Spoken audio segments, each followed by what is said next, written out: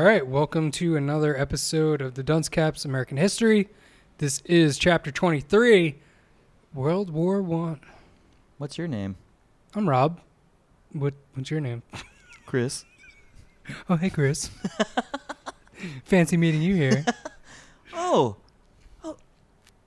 you have the same book I do. Yeah. Oh, crazy. Do you come to the Starbucks often? Do you come to this apartment often? Do you always hold a microphone? Finally back to war. Fuck yeah. I feel like every 4 chapters is a new war. With little tiny wars interspersed in between them. America's got to keep it exciting. America knows. Right. America knew that when all this was going on, they were like, people like Chris and Bob, they're not going to want to know about us and what we've done unless we keep it exhilarating for them. Mm-hmm. Yeah. That's why they do all this. That's why we have summer blockbusters, you know? Right. To break up the seasons. Right. You know, I don't want to watch fucking Oscar movies all the time. I want to watch fucking Fantastic Four. Right. And talk about how shitty it is on the internet. Fuck yeah, dude. You know how people talk about like the lizards that control like the world or whatever? Yeah, the Lizard Kings. Yeah, the Lizard Kings. Yeah. They're all doing this. We're friends with them. They're all doing this because they're like, yeah, guys like you got to have something fun to read. Yeah, man. Phoenix, Arizona. Yeah. Yeah. Oh, is that where they live? Yeah, the Lizard Kings. Yeah, because it's so hot. He's so hot. Oh, yeah. I forgot about that. Oh, the Lizard King. I forgot about how hot it was down there. I know about the Lizard King. I know about the wizard. So, Section 1, War in Europe. How did militarism contribute to the outbreak of World War I? I mean, we're building up the military because it's all about expansion and imperialism. Everyone's dick is getting really big. Everyone's dick is getting bigger and bigger and bigger. Yeah. And there's all this, like, in that last chapter, there's all these, like, smaller military things going on. Mm-hmm. Pretty soon. So how far can we take this thing? How far can we go until our dicks start touching? Right, Then we got to fight. Right. Did your dick touch my dick? It's like the French are watching the Spanish-American War, and they're like, 4 months. We could do better than that. We'll keep growing our dicks. Zenze Barate. They have like one of those poster boards. Instead of a thermometer, it's a fucking dick. And they're just filling it in every day. And then at the end, they draw the splooge and they're like, we're ready. We're ready for war. Yeah. The dick has cometh over. The dick is full. Yeah. The bottles are full and we're coming to war. Bring me more wine. Bring me more wine. I need it to perform. Yeah. Section 2, America's Road to War. Why did the United States enter World War I? Let's see. Because we've already been calling ourselves the world police. Listen, Yeah. the United States is like little Billy, all right? And maybe like little Billy got like his teacher held him up after class a little bit, and like there's this, you know, all the guys outside are playing kickball. Stickball, yeah. Right, yeah. Well, you know what?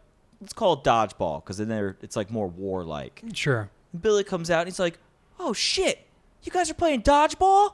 I want to play fucking dodgeball. I'm not going to sit here and not play dodgeball. Right, yeah. I'm playing dodgeball. I'm going to kick all your fucking asses. Right, yeah. That's like America. Pretty much. There's war brewing up in Russia and Japan. There's war brewing up in what is it, Western Europe. America's like, hey, I want some of this too. We got chips. I got shit. Come over there and kick your fucking ass. I got dodgeballs. You got hot dog steaks. I'll fuck you up. Yeah. I got hot dog steaks for days.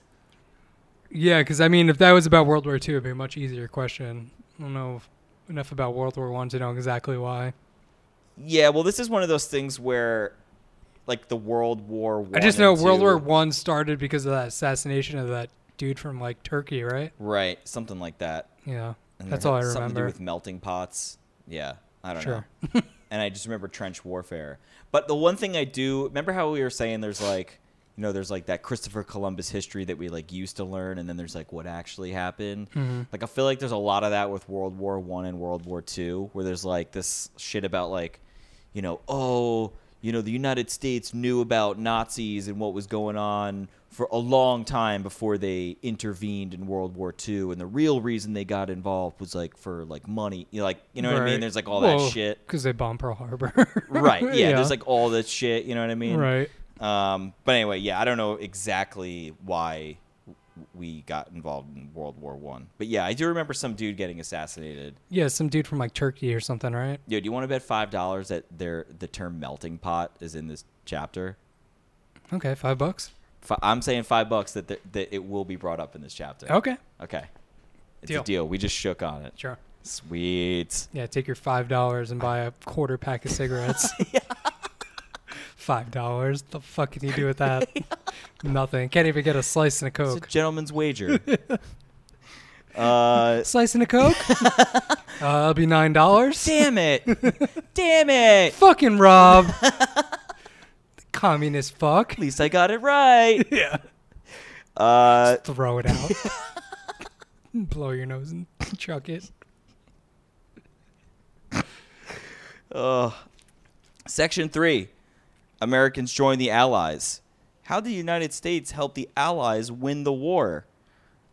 Well, we have the biggest guns, and we're probably Our the Navy craziest. is pretty sick at this point. Yeah, we got a badass Navy. Mm-hmm. It's just like we're aching for war. Yeah. It's just like in our blood to just do this shit. Yeah. Like, yeah, we want to get involved. We have the most dumb 18-year-olds in the world. Right. Who think that if they don't go to war, they're giant pussies and they'll never get laid. Right. No one will respect them. Right. So they'd rather risk dying than that. Right. Basically. So, yeah. Section 4, the war at home. How did the U.S. mobilize its resources to fight the war? Drafts. Yeah. Drafts. I mean, mobilize its resources to fight the war. Yeah, I guess so. Right? They made tanks. I don't know. Planes. Time to fight. Yeah. Sending troops over in the airplanes. Must have been crazy to be like paratrooper back then. I bet you like 1 in 5 didn't make it. Yeah. Jumping out of that plane. Probably. Whoops! We packed your chute bag up with some hot dogs. My bad. They purposely would do that to like the weakest link. Like, we don't need them down there. Yeah. Section 5. Searching for peace. Why did Wilson's peace plan fail? Because he's peace an asshole. will never exist. Yeah. Ever. I want world peace. Because his fucking name was Woodrow. No one trusts a guy named everyone Woodrow thought he was Wilson. a pompous dickhead. I don't know much about him, Neither do I. but you keep calling him an asshole. I don't know. I mean, look at him. With his fucking hat and his suit. Yeah, his top hat. Teddy wouldn't be wearing that shit. I bet there's not even a rabbit in that Teddy hat. would be dressed up like he was about to go on a safari. Right. With like shorts and long socks on. Yeah.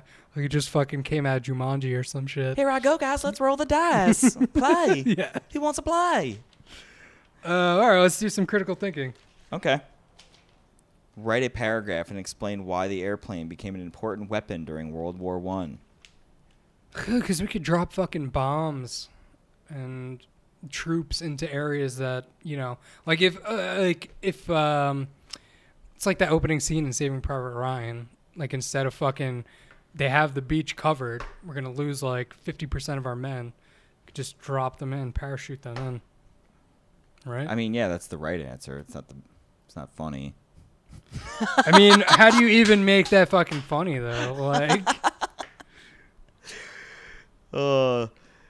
how did the Central Powers and Allies try to break the deadlock caused by trench warfare? Gas. Fire. Fire. yeah. I always picture World War I as just like guys in trenches like 50 yards apart from each other shooting, and then there's just like gas everywhere, and just people are just like just in dead mud. Right. Dead and in mud. And then like Cannibal Corpse is playing in the background. It's a shitty war. It's a shitty, I don't want to be in that war. World War I sounds sloppy. Yeah, it doesn't sound fun at all. No. No. No. Why did nations form alliances with other nations? They watched a lot of reality TV. Truth. True that. Section 2. How is propaganda used as a weapon in war? Propaganda is like where people were just like just drawing like crazy pictures of shit. Yeah, and just like lies, just blatant lies. Yeah. If you don't sign up for the war, your nose will fall off. People are like, "Oh my god, Not my nose. I gotta sign up." I use that to smell. If the power, But I wouldn't have colds anymore, so I don't know. if the evil powers that be win, we will no longer have hot dogs. It's like, oh my god, What? I have to sign up, Martha. It's my duty. Fucking Nathan from Nathan's Hot Dogs, just like, what? My empire. We're going to war. Gather all the Nathans. Get all the buns together. We're going. Yeah. It's like every pocket in every single his entire bag He's filled got with that- hot dogs and buns. Yeah, he's got that Rambo like Ketchup thing. packets. He's got that Rambo thing, but it's just all The hot hot dogs. dogs, yeah.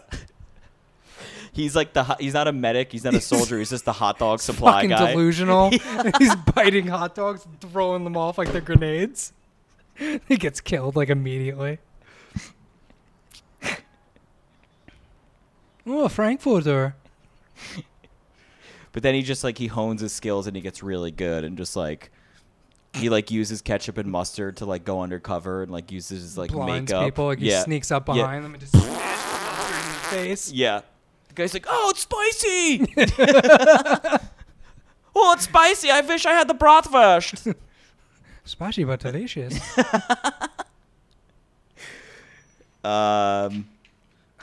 Think about what it was like for a soldier serving on the front line in World War I. Write a letter home describing battle conditions. Dear Mom. It's covered in blood. Get this to his mother.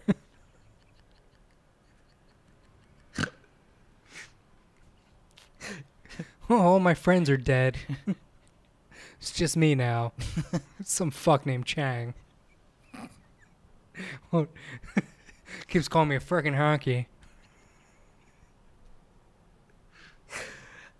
I miss home. I'm sick of being called a honky and a lowlife. There's no hot dog steaks. I don't know why they put me in this Asian red regime. I'm not Asian. Yeah. I'm the only American here.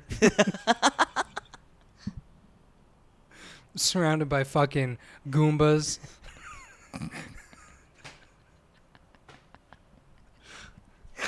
Oh, this is the worst war of my life. Did any Native Americans fight in World War I or World War II? Probably not, right? There's got to be like I mean, I'm sure like people who are like, oh, I'm half Cherokee or Right. But I'm not talking like full blown Native American where they're on the reservation. They're just like, war. Yeah, you know. Got like the headdress and shit, like shooting people. Yeah, I don't know. Like, Tomahawking motherfuckers. him and Nathan are just like starting up like a Eating 30 hot dozen dogs? crew. Yeah. Yeah. Yeah, I don't know. My guess is no, but I'd like to see that. Right. Like if Saving Private Ryan, there was just like one Native American One dude. full-on Native American guy. Yeah. Not even in like army fatigues, just straight up Native American. Yeah.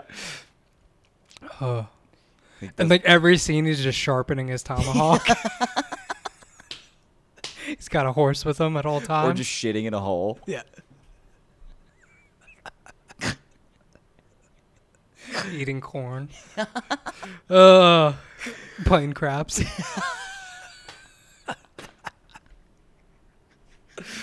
Oh, man. Oh my god.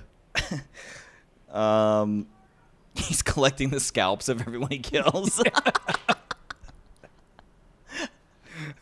And I want my scalps. Yeah. Let's see. Section 4. How did World War I benefit workers? Well, I'd imagine like a third of the population is fucking out at war. So there's tons of jobs. Yeah. Like instead of like, you know, the ditch digger job where it's like skills, none. Now it's like, like bank manager, skills, none. Yeah.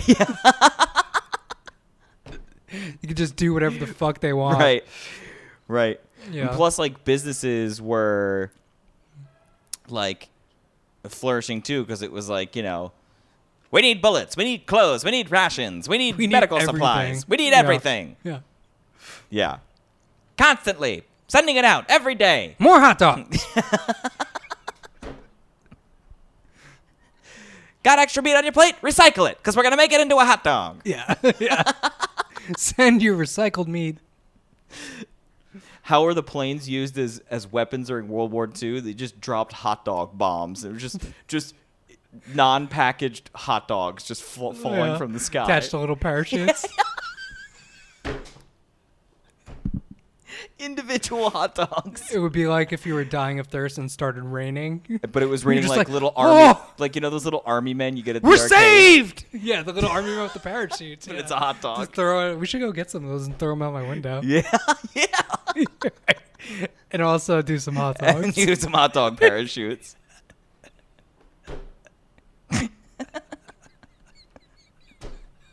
You're like in the middle of war with like a gas mask on, like holding your friend. His like leg is off. He's like dying in your arms, and all of a sudden, Hot dogs a go by. hot dog just floats down in front of you. Oh, we're saved! Yeah. Just look up. And the plane just flies by. The men are like rejoicing. Stop! It's just like a bunch of injured guys and just hot dogs all over the place. Like, but Covered in mud. slowly falling and like just touching the ground. And the parachute lightly falls after it. And then the guy Not even cooked. Yeah, not even cooked. And your buddy that's dying in your arms, he's just like, No, we have no ketchup! no, I was gonna say the opposite. Like he could just be like, I could die a happy American. Yeah. It's like a hot dog just hits him in the face. This is what I fought for.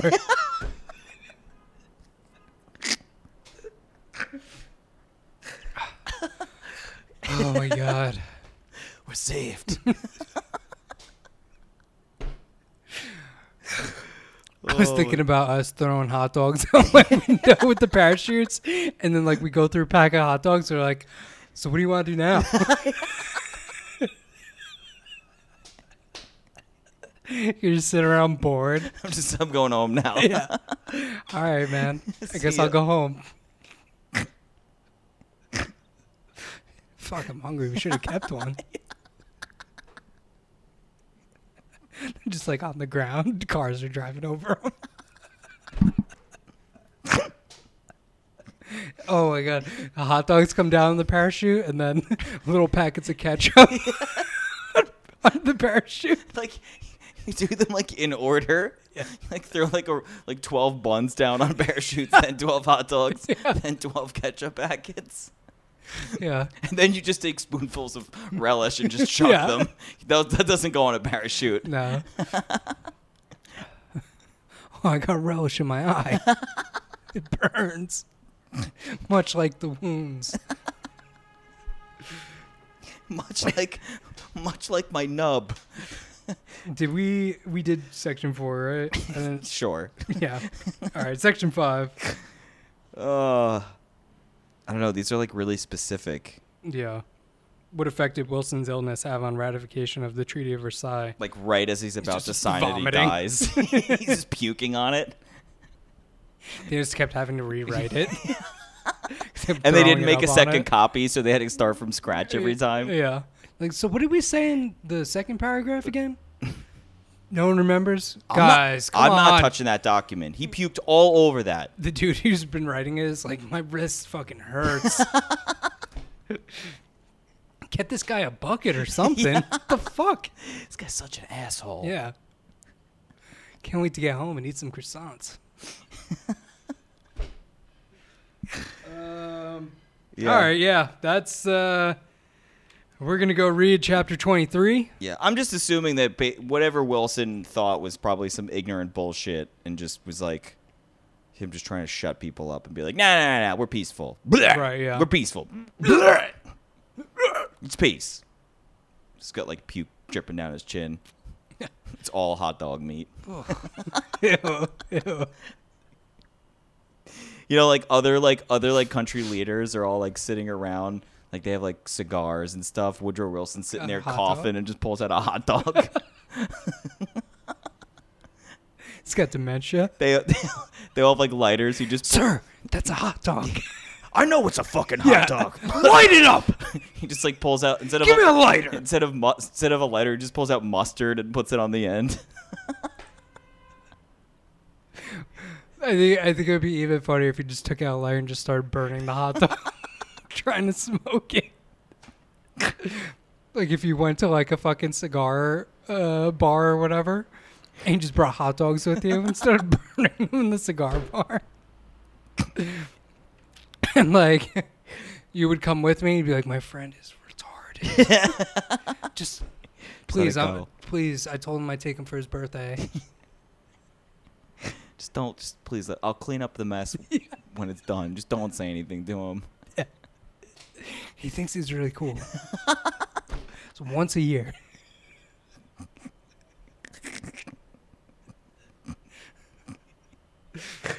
That's why the treaty failed. Yep, pretty much. Oh my god. All right, let's go Yeah. read chapter 23. We will be right back. Peace.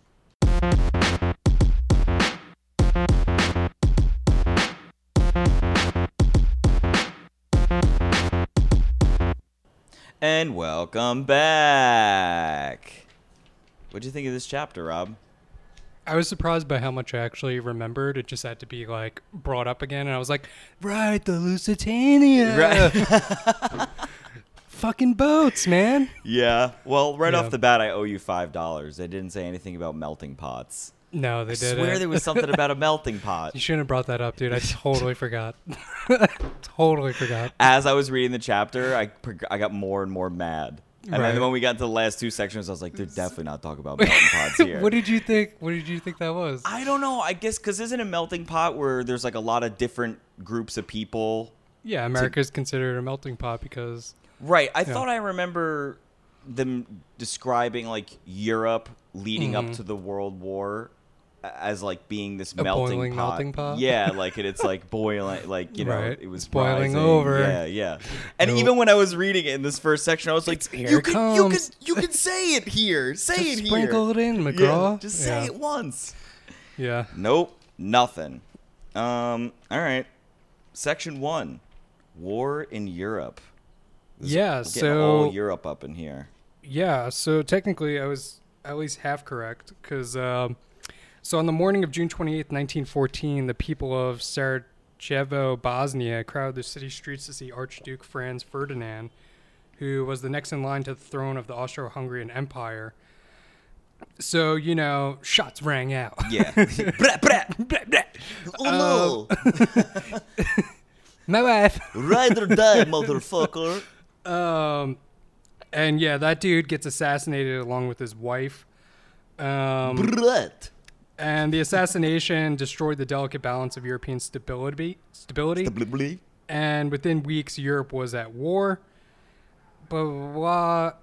So, you know, in Europe, you have this like whole idea of like nationalism. Well, we had it too, sort of, in America. Yeah, we had it too, but it's like different. Like we'll get to that. I have something Right. about that later. Okay. When he does like the 14 points at the end, but Right. we'll get to that. Okay. So yeah, obviously, I think we talked about nationalism before, a feeling of intense loyalty to one's country or group. Right. So you have all these bordering countries. And they all want to see who's got the biggest dick. Yeah, and they all think that like they deserve everything. Right. And blah blah blah blah. Yeah. Italy became a king. So, new nations such as Italy and Germany to unify. So, like, we start getting into like allies and stuff. So, in 1860s, Italy became a kingdom, and in the 1870s, Germany became a kingdom. And then those nations started threatening like Great Britain and France, who had been around. Right. Even Who were before that. strong like forever, Right. and then Italy and Germany are coming up the ranks. Right. As like world powers. Yeah. And they don't French are like it. suck it blue. Yeah, suck me blue. Oh no. Nationalism also inspired certain groups of people to break away from existing nations, demanded independent nations of their own. This is all kind of like foreshadowing of what's to come, basically. So just keep that in mind. We'll get into it more. Yeah, so all these nations, England, France, Germany, Italy, they're all expanding their empires into like Africa, Asia. Right. And so there's, they're all fighting for the same thing, and that's creating tensions between them. And as we said, they're making allies with other countries with similar interests to kind of shield themselves from, if England and France get together and they're going to attack Germany, then Italy's like, well, why don't we join together? And Right. Yeah.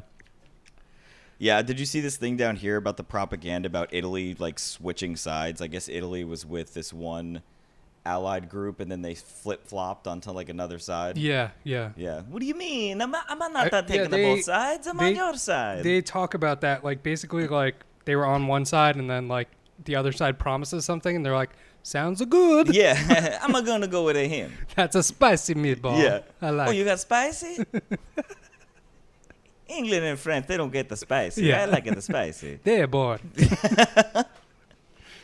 Great Britain and France already had large overseas empires, but both nations wanted to expand them even more. Germany, Italy, and Russia wanted to increase their colony holdings as well. Obviously, this leads to conflict. Military buildup. Yeah, so as these European nations were competing for colonies, they strengthened their armies and their naval power. And then, like, if one country did it, then the other country felt they had to do it. Hey, Germany! Yeah. Look, we have a laser sight on our dick. Yeah, it's basically, like, similar to the Cold War. Which They have a laser sight on their dick. I want 4 laser sights on our dick. And then France is like, au revoir. Look, we've added rocket launchers to our balls. And then Germany's like, we want missiles on our balls. Satellites. We want satellites on our balls. We want anus satellites. And then Russia's like, look at them with their rocket launchers and laser pointers and silly, stupid satellites. We want nuclear missiles on our dicks. And I'm here with my boring, plain dick. Sitting there, like, sitting naked. here with my red dick, cold and soaked in vodka. My cold, soaked vodka dick. Boring. But none of them know about my secret nuclear bomb. And then I will have the biggest dick. Right, Natasha? What do you say, Natasha? Yes, Boris. Yes, Boris. My beautiful husband. Give me that cold dick. Give me your vodka-soaked dick. So this leads to the formation of alliances. So as a result of military buildups, an alliance system developed. When a country joined an alliance, they agreed to defend other alliance countries if they were attacked. Right. And by 1914, 2 major alliances were established. Germany, Austria-Hungary, and Italy formed the Triple Alliance. Mm-hmm. And Great Britain, France, and Russia formed the Triple Entity. Wait, An what? entente. The Oh, triple entente. Yeah. An entente is understanding among nations. Whatever, guys. The purpose of alliances was to keep peace and create a balance of power. So basically, it's like, if somebody, Britain and France are friends, so if somebody fucks with Britain, France is like, we're gonna fight you. Right. Yeah. But the problem with it is that you have all these countries that are so close to each other. It's like the domino effect because they're all so close and they all have these alliances. So it's like, you fuck with Britain, France is going to get involved. France is going to get involved. Now Germany gets involved. Germany's involved. Now Italy's involved. And then it's just like World War I. Yeah. So a boiling pot. A melting pot that's boiling. Yeah. Things aren't melting anymore. They're boiling. Turn it down because the foam is going over the sides on this one. Did you forget to add salt? You fucking idiot. Crisis in the Balkans. So the Balkan Peninsula was a particular hotbed of nationalist and ethnic rivalries in the early 1900s. A lot of nations were arguing over the territory, and Slavic nationalists hoped to unite all Slavic peoples in the region. One conflict in particular, Austria-Hungary wanted independence, and Serbia supported them.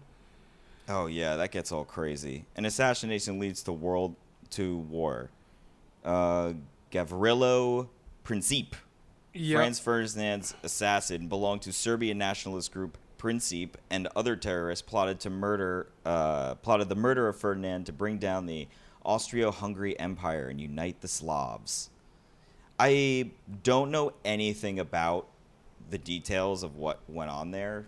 I mean, I sort of don't need to know right now because I got enough information being flying at me, but Right. it'd be interesting to, I don't know, maybe we do European history one day. Yeah. It will be fun to do European history one day, and it's all about Europe, and then it's like, then America showed up. Right, yeah. And to get that side, we'll be like, good old America, finally. Yeah. And then it just like goes away again. No. Yeah, America puts on their war pants. It's like, we're here. We're here. We brought the hamburgers because you guys can't feed yourselves. We're here to end this again. All right, let's not jump ahead. Austria-Hungary moved to crush Serbia with Germany's support. It gave Serbia a list of harsh demands, which Serbia refused. Austria-Hungary declared war on Serbia on July 28th, 1914. Yeah, so everything that we just said basically happens. This country invades that country, and then that country steps in, and the other country steps in, Right. blah, blah, blah, blah. And there's all these things about like independence, like that, like Right. there's turmoil within the countries amongst what's going on in just Europe overall. Right, yeah. So the Great War begins.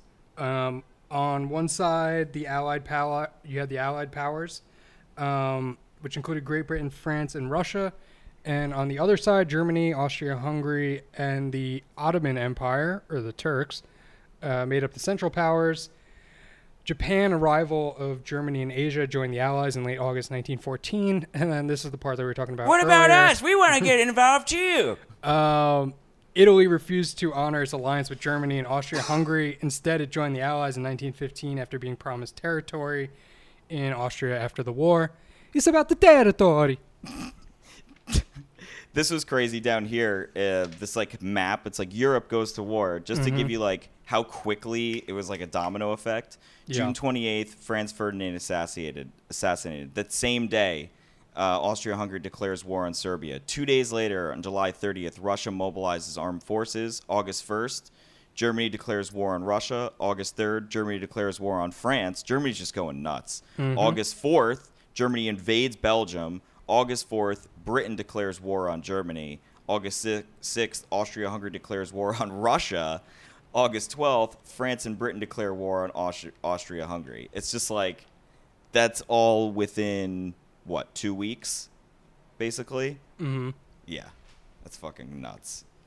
And then, this might be a good time to bring this up. I thought of this really awesome analogy for all these countries. They're all kind of like, the two different allied sides are like the two groups of hot chicks, and Italy is like going back and forth. They're like, Becky, are you fucking serious? You went back over with them? Like they're just like fighting to be who's the coolest gals in all the school. Right, yeah. And I gave them names like Olga would be Germany, Sofia. I looked up I was like popular Italian chick names. Right, yeah.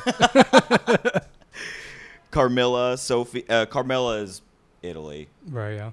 And then Britain, we have Diane. France, Zoe. And Russia, we have Anastasia. So, yeah, Germany launches its offense through Belgium because they hope to defeat France and then move troops east against Russia. It almost succeeded. However, the Belgians held out for nearly 3 weeks against the powerful German army, eating only chocolate and beer. Yeah. This delay gave the French and British time to prepare their armies for war. The British and French met the Germans at the Marne River, just a few miles east of the city. That was definitely, that was France's idea. We will meet them at the river. Meet them at the river. It's so scenic. We will smoke cigarettes in the dusk. When the battle is over, we will lay amongst the corpses and make love with wine. The Battle of Marne fought between September 5th and 12th, 1914. The danger gets me howled. Let's keep it close to home. Paris. Yeah. I must always be able to see Paris. I must always be able to be aroused, no matter what the battle we may face. That was like the motto of all the French soldiers. Oh my God. No matter what happens, Yeah. no matter how dangerous the situation is, we must make it romantic. But when will we make love? Like one of them's just shot in the belly, and the French medic comes over to him. He's like, I don't know if you're going to make it. He's like, then make love to me one final time. Right. Just like, I just imagine them like always smoking cigarettes and just telling stories about their wives. Right. Yeah. So yeah, that battle stopped the German advance and boosted French morale. Oui, oui. Oui, oui. We are all very hard. Yeah. Bring me my wife. Bring me my wine and my wife. Yeah. I am so hard. Fighting in Western Europe reached a stalemate where neither side made any military advances. For the next 3 years, the opposing armies faced each other across a complex network of deep trenches. Trenches along the front lines provided protection. They remind me of vaginas. Yeah. So I like to crawl inside of them. The vaginal canal of war gets me very hot. Medic, I am shot. Clog up the bullet hole with your cock. Yeah. You are hard, no? He's You like are hard, feeling yes. his dick. Then what is that? Don't be a pussy. Sorry, I am very submissive. I am a submissive medic. This turns me on so much. It's like dying, bleeding out. It's like gas and like dirt flying all over like from bombs and shit. Yeah. Make love to me in this battlefield. I have dreamed of this moment. Make love to me in this giant dirt vagina. Pour wines on my wound and into your penis. You're just feeding him grapes off the vine. All the medics just carry grapes. They on don't the even vine. have morphine. They just have grapes on the vine. Yeah. So this standstill was broken in 1916 with the Battle of Verdun in northeastern France. And that went from February all the way till December of that same year. Verdun was one of the longest and bloodiest battles of the war. When it was over, more than 750,000 French and German soldiers had lost their lives. And while the Battle of Verdun raged, the Allies launched their own offensive in July. Hold me, Francois. Death is so beautiful. Look at the death. Hold me, Robert. Blah, blah, blah, blah. The Allies gained only 7 miles in the offense. Yeah. So it's like basically they're saying is like there's so much fighting and so much, this trench warfare is so complicated. Mm-hmm. It's like you fight so much but gain so little, basically. Right, yeah. Technology of war. Improved cannons and artillery fired larger shells at great distances. We can shoot our cum farther. Huge yogurt loads flying over the trenches. Splattering the Germans' faces with pearls of white. That's what you get for hanging out with the Japanese. Yeah. Bukkake.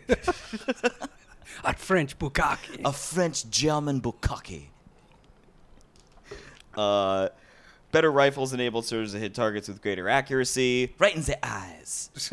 The Germans used poison gas against Allied troops in April 1959. It is just so disturbing sounding. Just like dropping gas just like gives me the willies. Yeah, definitely. Quote, this British officer said, they fought with terror. Oh, wait, British. They fought with terror, running blindly in the gas cloud and dropping in agony. Then a Frenchman tried to grab me, and I had to knock him off me. I was like, get off me, faggot. But the gas, it's so mysterious and sexy. Are you turned on?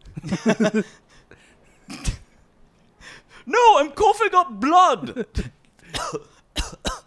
Cough it on my mouth. Let me feel your last drips of life on my tongue while I jerk off. Yeah. Massage my balls. You pale British man. The Allies began to use poison gas as well. Soldiers started carrying gas masks. Yep. And then they also introduced tanks. At first, 1916. Yeah, at first the Allies were crushing the Germans, and the Germans were like, hey, we should build some tanks too. The most dramatic new weapon, however, was the airplane. Both sides used airplanes to watch the movements of enemy troops and bomb targets. Daring pilots waged duels in the skies called dogfights. Now, that just seemed like a waste of fighting to me. What do you mean? Like, you're gonna have these like crisscrossing, swirling, like plane trick battle fights, or plane fights, and it's just like. Well, I think you did those to try and like deplete their planes so that they couldn't do things like drop bombs and like do reconnaissance. Like, I don't think it was so much like to try and take out the other side. It's like it was obviously a ground battle. It's just they could use planes to do things that you couldn't do on the ground. So yeah, I know. It just seemed weird. Just like a waste of time. Like two guys fighting for like 35 minutes. Well, in the sky. because they give those stats later, and it's like he shot down 14 planes. Right. He was in like 100 battles, but he shot down 14 planes. Right. Yeah. Right. So the first fighter planes were equipped with only machine guns fastened to the top wing, which I was like trying to figure out. So the pilot, it's not like one of those things where you have like a pilot and then a second pilot, and then the second pilot's like manning the machine gun. I think it's just like he just has like a machine gun button and he just hits it. Okay. Yeah, I was wondering about that. Yeah. All right. So the most famous pilots included Germans Baron von Richthofen, the Red Baron, and Eddie Rickenbacker, an American who served in the French Air Force. The Germans used the Zeppelin or blimp to bomb Allied cities. That seems like a really weird thing because they have to move incredibly slow, right? Right. That's what I thought too. How so hard would is they it just to be like, "Hey guys, they're coming! Shoot it!" Yeah, or just move. Yeah. Here it comes. Yeah. They see it like a mile away, and everyone's like taking the bus and leaving. Yeah. The French just have like 5-day orgies just waiting for it to come. Let us fuck. Do we have any more time for orgies? Yeah, it's still like a mile away. Spread some brie on my cock. Brie is a French cheese, right? Yeah. All right, good. Pull this croissant out of my ass. I wonder if they wore like berets underneath their helmets. Oh, totally. Yeah. They all had handkerchiefs around their neck too. Yeah. Over the seas. U-boats. Yeah, basically, Britain blockaded all the German ports. So the Germans invent U-boats or submarines. The German word for Utenseeboot, submarines sunk ships carrying supplies to Britain.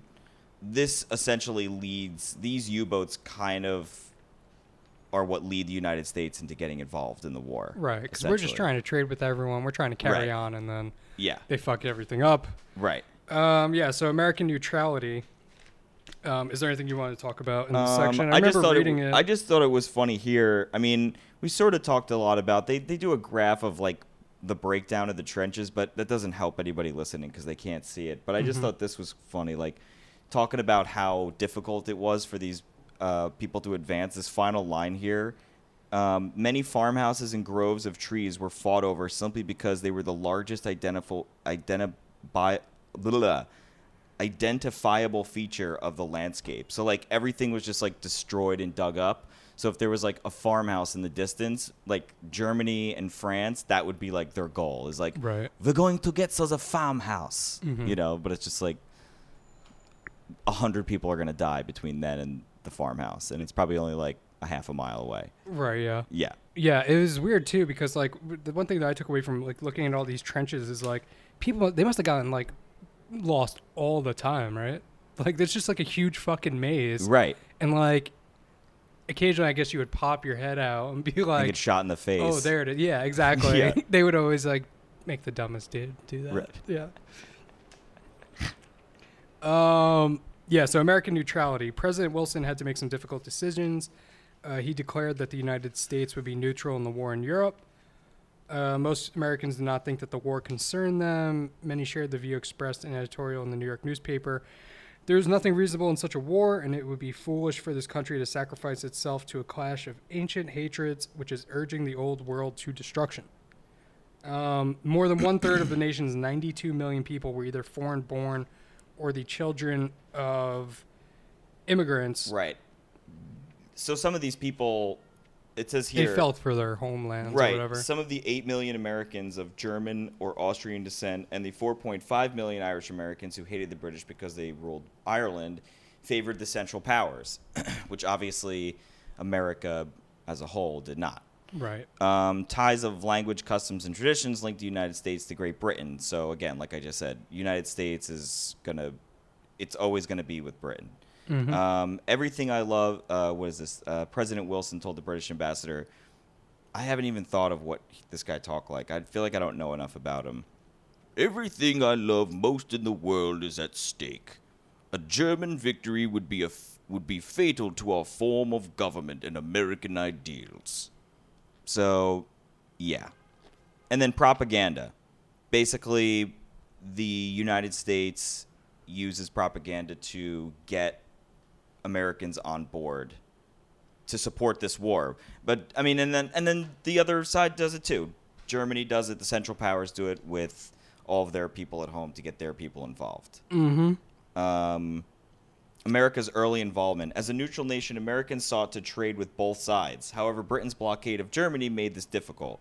See, this is the shit that gets weird because I don't know. I feel like there's a lot of stuff where they talk about how Wilson doesn't want to get. He's like, Wilson, was so stressed. He didn't want to get involved, but he was forced to do it. And it's just there's a war going on, and you're allied with Britain, but you're going to keep sending boats to Germany. Like, it almost seems like there's a higher power playing a big game of chess, and they're like, yeah, we'll send some people over. A couple of our boats will get captured or shot down. We'll lose a couple of Americans. And then the rest of the United States will be on board with joining this war. Like, do you know what I'm saying? Mm-hmm. It kind of felt like that a little bit. Like, the book was, like, beating around the bush, being like, this is what happened, but we can't say it. Read between the lines. Yeah. Or at least that's how my conspiracy brain looked at it. Right, yeah. So we're neutral. We're a neutral nation in this war, but we're trying to trade with both Britain and Germany. The Navy often sees ships' goods. The United States protests that its ships be able to pass through without interference. So I thought this was interesting, too. So Britain is preventing the American ships from going to trade with Germany. Right. It's not Germany at first. Mm-hmm. And Britain, what's the quote they said? If the American shipper grumbles, wrote a London newspaper, our reply is that this war is not being conducted for his pleasure or profit. Right. Indeed, American trade with the Allies soared. In addition, Great Britain and France borrowed billions of dollars from American banks to help pay for the war efforts. Which, I don't know. All this upset Germany, who watched the United States, supposedly a neutral nation, helping the Allies. So it's kind of like, we're just like producing the war for them, but we're not actually fighting in it yet. What the fuck? What the fuck? You fucking kidding me? 99999. Yeah. So submarine warfare. To stop American aid to Britain, Germany stated in February 1915 that it would sink any vessels that entered or left British ports. President Wilson warned that the U.S. would hold Germany responsible if any American lives were lost. Yep. And then the Germans ignored his threat, and on May 7th, 1915, a German U-boat torpedoed the British passenger liner Lusitania near the coast of Ireland. More than 1,000 people died, including 128 American citizens. Americans were outraged. And then later it was learned that the ship carried war materials. Right. Which I like, okay, that's cool. But does that still make it right? Maybe? Is it now considered a warship? Well, I mean, it's more like, I would think that it's more on England for, they're basically trying to hide that shit. Right, like, so, hey, come on, our Royal Caribbean. Yeah, there's it's no safe. Missiles on here. It's fine. There's no cocaine on this boat. Yeah, exactly. Yeah. Yeah.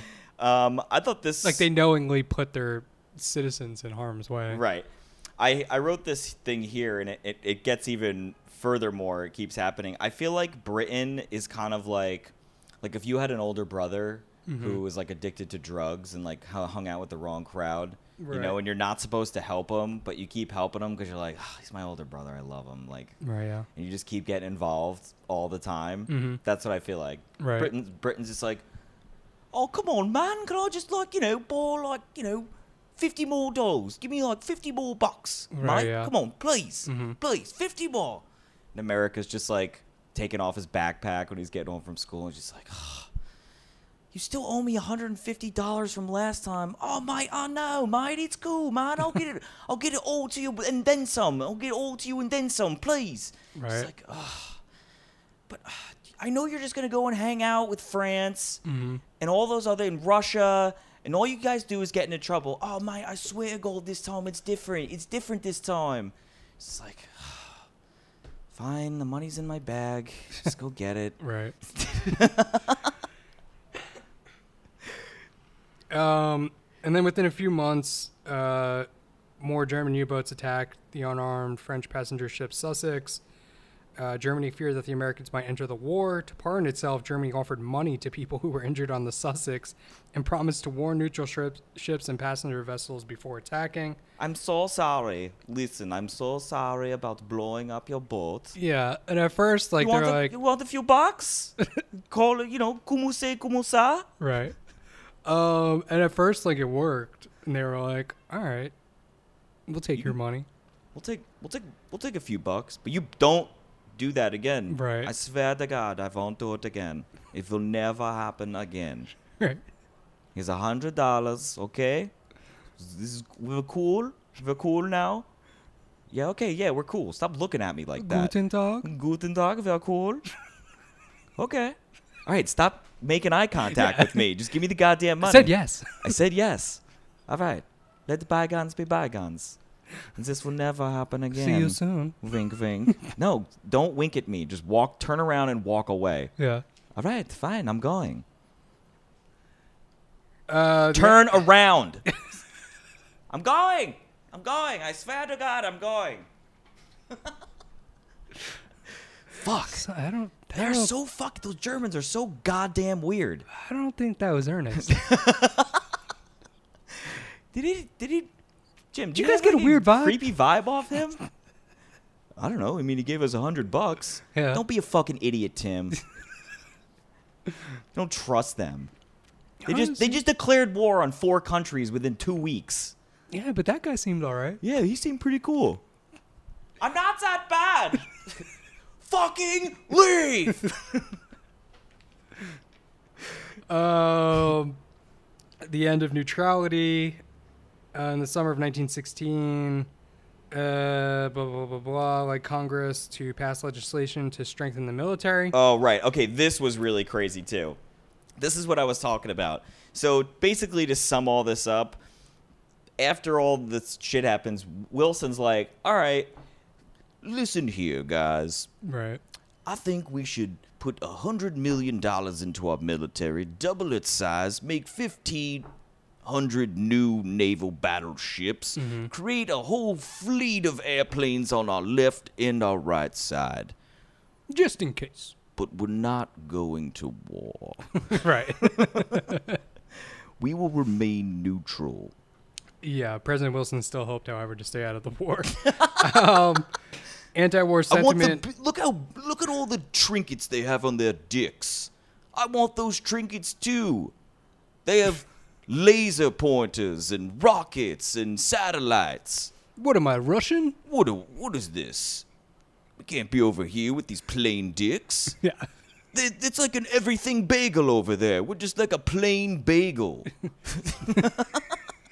We're like a plain boiled hot dog. Yeah. Where's the kraut? When are we gonna be? This nation gonna be a hot dog steak? Tim, you like relish?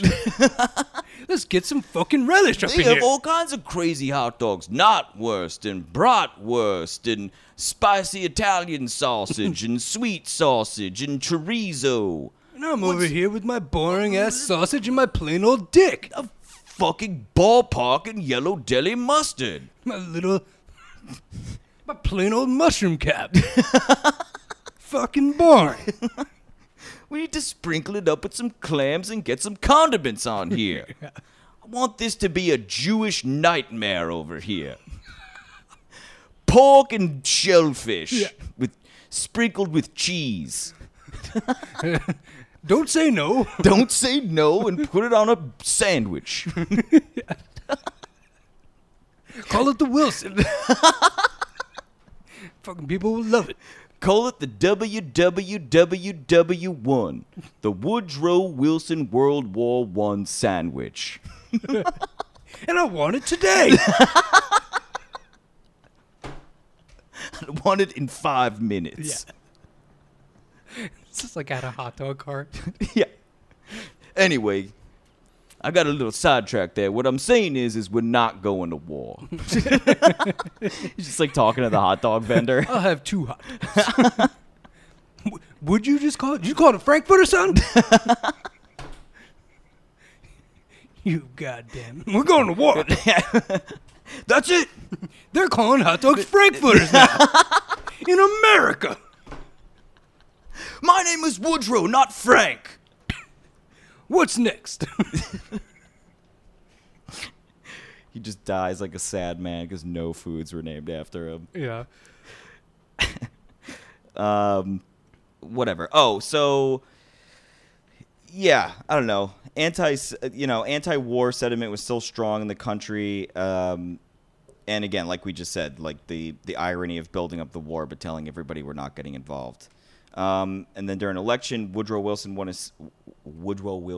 his second term in 1916, but barely. He defeated the Republican candidate Charles Evans Hughes. On the brink of war, on January 1917, Germany announced that it would sink on site all merchant vessels, armed or unarmed, sailing to Allied ports.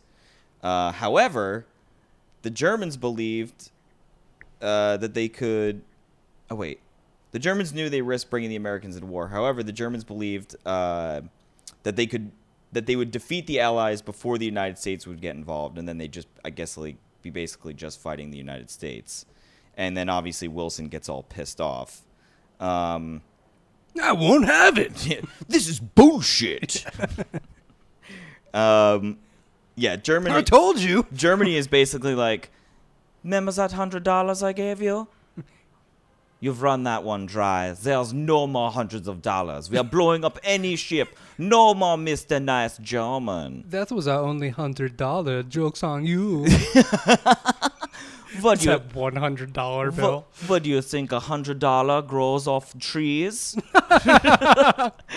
You fucking idiots. Yeah. What do you think, $100 grow from the vine? They don't. What do you think, I just have a machine making single $100 bills? I don't. I don't. I stole it when I was over in your country. Not yet. One day I will. Then a few weeks later, British agents intercepted a secret telegram sent by German Foreign Minister Arthur Zimmermann. He offered an alliance with Mexico against the United States if war broke out. Newspapers published this, and we love your salsa. Yeah, salsa verde is not bad. What is this? Have you tried schnitzel? I've got to say something to you, and you may not like this. I've realized that all of your foods are really the same things. They're just shaped differently and called different names. Your menu at first glance was quite impressive. But then I realized. It's all the same ingredients. Thing, yes. Why don't you look at the German menu? We have Nahtwurst, Bratwurst, Schnitzels, Wiener Schnitzels, chicken schnitzels, veal schnitzels, kabases, we stole that from the Polish. Potatoes. Just potatoes. And all different pickled vegetables and breads.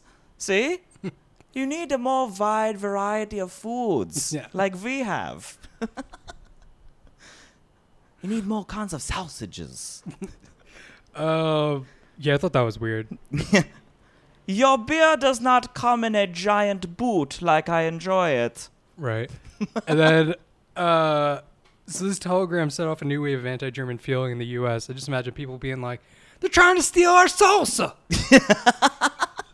Those motherfuckers. I have grown to love Taco Tuesday, and I am not giving it up.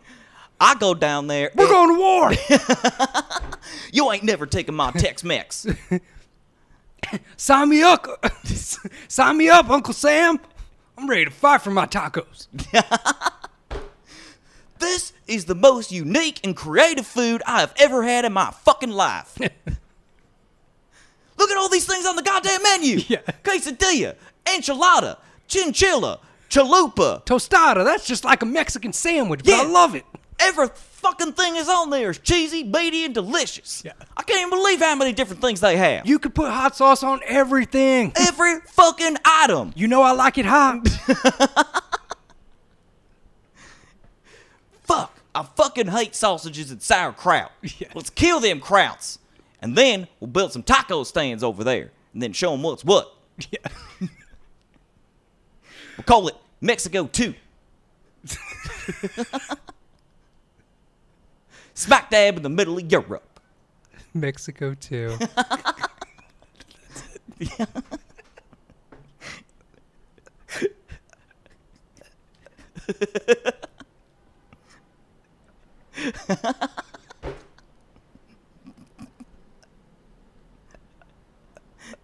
Hey, Germans, get used to it. Oh, God. Where are we? Where the fuck are we? Okay, so this is again oh wait, did we skip the part where Germany told that the United States that they were gonna blow up boats, but this time they were gonna like give them a warning before they did it? No, we talked about that. Oh, we did? Yeah. Okay. Revolution in Russia. So basically, while all this is going on, this like inter-country stuff within Europe, within Russia, they're having like a revolution. Right, yeah. So, I don't know. These people overthrow the monarchy. They establish a temporary government, basically like sounds like similar to like a democracy. And then this new Russian government that started, they were like, oh, we're still gonna like go against Germany. Mm-hmm. Wait, and then what's this thing about? Yeah, so they're going to go against Germany, so now Wilson could argue that the Allies were fighting a war for democracy. Right. Yeah. Okay, that's right. Because he's like, oh, this is going to help, bring their whole country to be similar to ours, blah, blah, blah. Yeah, and then on top of that, in March 1917, within a few days' time, the Germans attacked and sank 4 American merchant ships. 36 lives were lost. So it's just like... Whoops, our bad. Yeah, he's got more artillery to kind of show that we need to get in this war. We told them, we were like, hey guys, you have 30 seconds to jump out of the boat before we shoot off rockets and our missiles and our satellites at you. And we did. And we did. We told you. Yeah. No more Mr. Nice Germans. Yeah. Oh, look at this. These tacos are pretty good. Wonder where we got those from? I'll give you one hint. Not Germany. Not Mexico too, fuckers. Yeah, we know. We know about your plans. So yeah, America enters the war. President Wilson decided that the United States could no longer remain neutral. And on the cold, rainy evening of April 2nd, 1917, he asked Congress for a declaration of war against Germany. Yeah. And I thought this was weird. So Congress did not agree at first or at once to a war resolution. However, in the end, most members agreed that the nation must defend its rights. So as a result, Congress passed a declaration of war, and Wilson signed it on April 6th. 56 members of the House and Senate voted against the war, and then like one of those 56 was Jeanette Rankin of Montana, the first woman to serve as a representative of Congress. Like, why just throw that in there? Like, she was probably on her period. Stupid bitch. Like, what? Like, why? Like, so weird. I think just to, like, a little side note, like, hey, one of those people was a clam. Yeah. We'll let one clam in here, Jesus Christ. God damn, these clams are tough. These clams are harder than the mushrooms. Yeah. We need one clam to keep it all together. One clam to unify the mushroom caps. One clam to keep the mushrooms coming back for more. Right. Because politics are boring. Yeah. On May 18th... You throw a skirt or two in there and got a little clam bake. You got yourself a one clam bake. One clam casino. On May 18th, Congress passed the Selective Service Act, setting up a military draft. Men aged 21 to 30 registered by the millions. By the war's end, 24 million men had registered. Of them, about 3 million were called to serve. Another 2 million joined voluntarily. For the first time, women enlisted into the armed forces. They did non-combat roles like radio operators, clerks, and nurses. This part was cool. More than 300,000 African Americans joined the armed forces. Most held low-level jobs at military bases. Among the 140,000 African American soldiers sent to Europe, 40,000 fought in combat. And basically, they were just really badass. They were just like really good soldiers. They were devoted. They fought really well. One of its members, Henry Johnson, was the first American, not African American, first American to receive the French Croix de Guerre, the Cross of Wow, a medal for bravery. In 1917, the Allies desperately needed the help of the soldiers. Some French troops refused to continue to fight after a failed defense in 1917. We don't want to. They're over it. We are tired. We are so tired. I miss my wife. Well, that's like I was using the analogy of just like when I was reading this, I kept having that high school girl now, and she's like, "Fuck this! I'm going to the mall. Like, I'm not doing this." And then the British were losing steam. Like, they just didn't have food anymore, so America had to like supply food for them. Right. Yeah. So they're just like, I'm so hungry. Can we push the fight back to another day? Today's not a good day for me to be the cool girl. Yeah. The Americans show up like, do you have any bangers and mash? Yeah. No? And then Russia. Well, what the fuck are you here for? And then Russia, who has all this we can get into the details of it, but basically Russia is having its period and just doesn't show up because they withdraw because it's having all these internal problems. Right. Can't fight today, guys. Yeah. I cannot fight. I'm on the rag. Just like hungover. Right. Oh, God. Crazy night. My breath smells of vodka and my dick smells of vomit. I don't know what happened. I have no fucking clue. Yeah. To ensure the needed supplies got to Great Britain, the U.S. Navy, British destroyed the German submarines. They started doing these convoys to protect the merchant ships. I wish they had told us like how they did that. They probably just had like underwater torpedoes and used Yeah. sonar or some shit. Yeah. Basically, this sort of threw a wrench in the Germans' plan. It decreased the amount of merchant ships, and it says here to give you an idea of how much it reduced it. In 1 year, it reduced Allied shipping losses from 900,000 to 300,000 tons per month. With the convoy system, not one American soldier bound for Europe was lost to a submarine attack. So the Americans fucked the Germans. And then here, I sort of touched on, March 1917, Tsar Nicholas II, leader of Russian Empire, gave his throne in the First Revolution. The government, however, was unable to solve major problems such as food shortages and the Plague of Nations. In November 1917, riots broke out all over the government's handling the war over its scarcity of food and fuel. These communists, Bolsheviks, overthrew Russia, established a communist government led by Vladimir Lenin. And then they wanted to pull out of the war to concentrate on fixing themselves. Mm-hmm. So we cannot come to fight today, girls. I have to go to the pharmacy and pick up a box of tampons. Right, yeah. That I will soak in vodka and stick in my butt. And get wasted. And get wasted rectally. Presumably vomit on my dick. Yeah.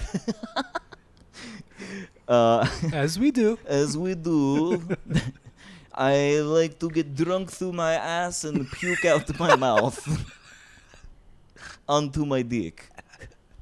It's like the circle of life. Poetic. Нас Ивения игра. He's just like holding up a tampon soaked in vodka over like a fucking Chechnyan cliff. Yeah. Lenin took Russia out of the war, and in March 1918, he signed the Treaty of Brest-Litovsk.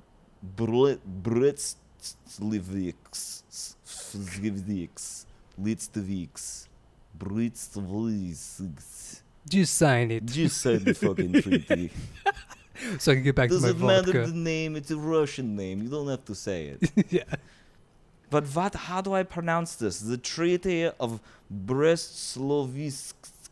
You guys put way too many fucking consonants together. How are you supposed to read the VSK? Visk?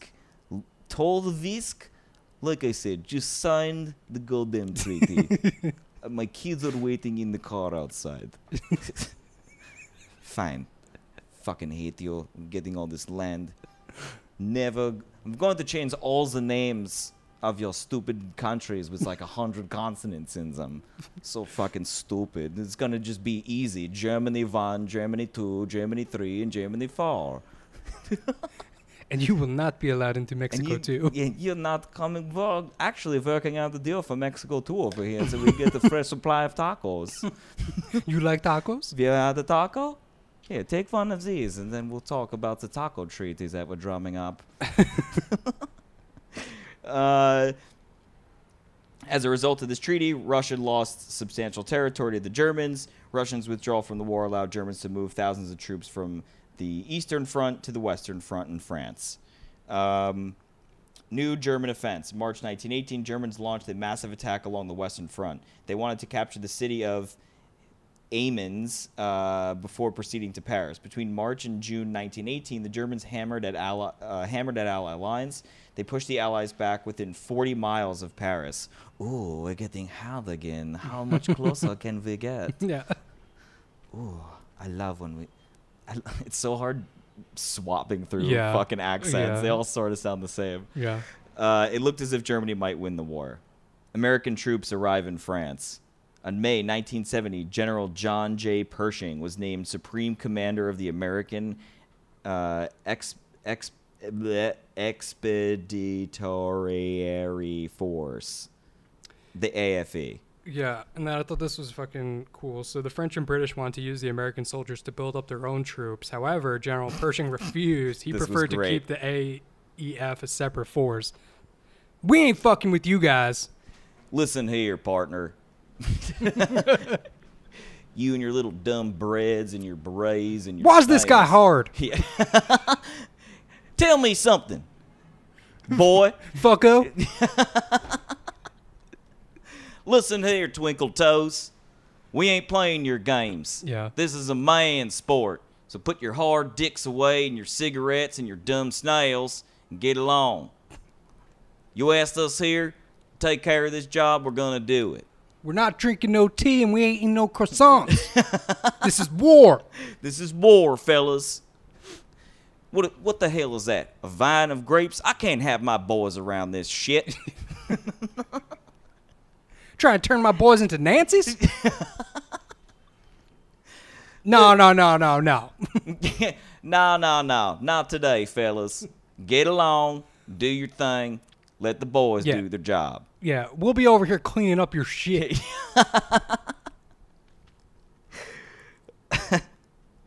You're just playing like she's my cherry pie. This is America's in war now, fellas.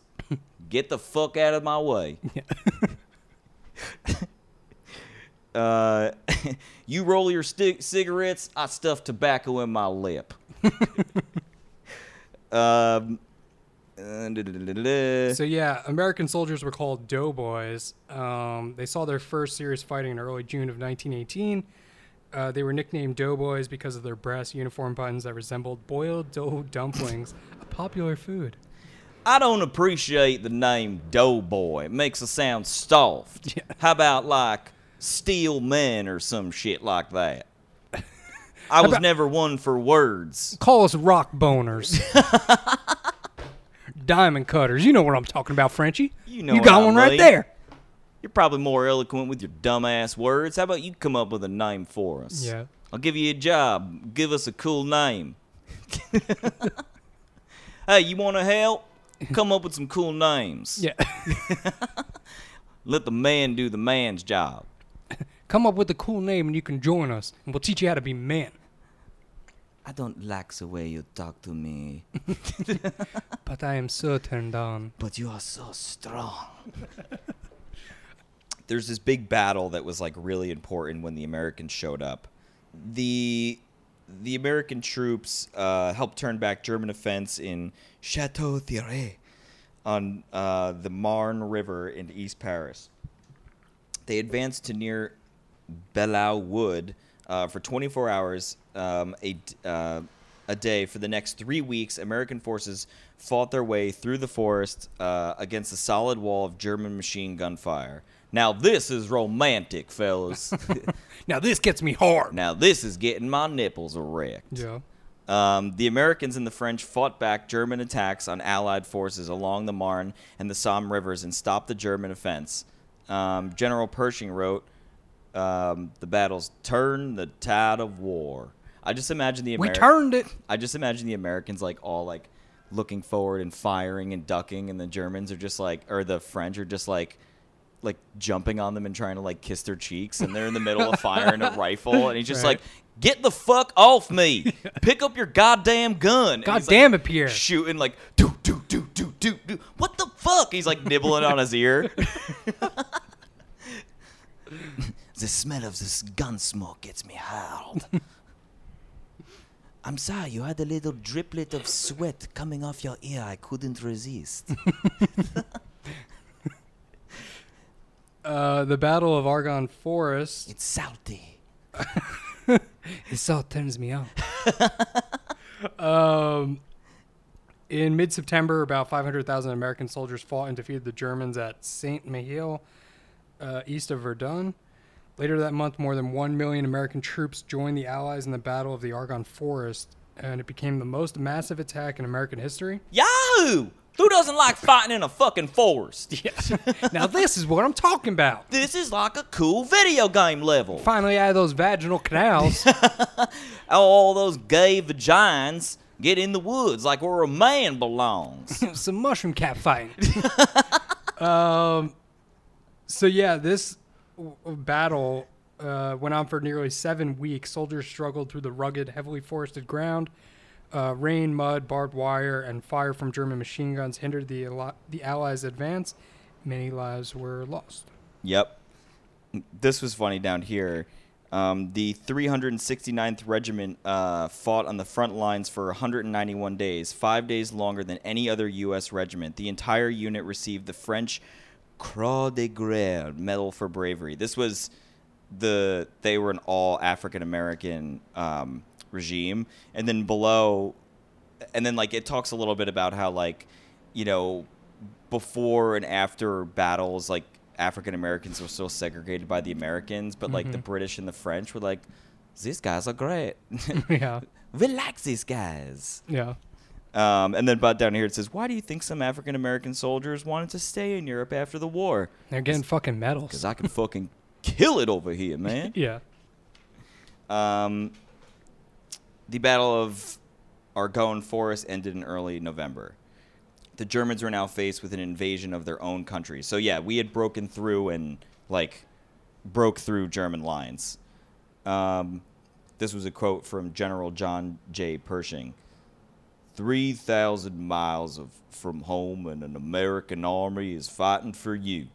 Everything you hold worthwhile is at stake. Invoking the spirit of our forefathers, that army asks your unflinching support to end the high ideals for which American stands may endure upon the earth.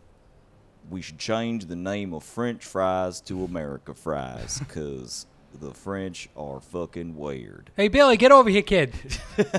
You have any idea what the fuck this guy's saying? No, you want more French fries?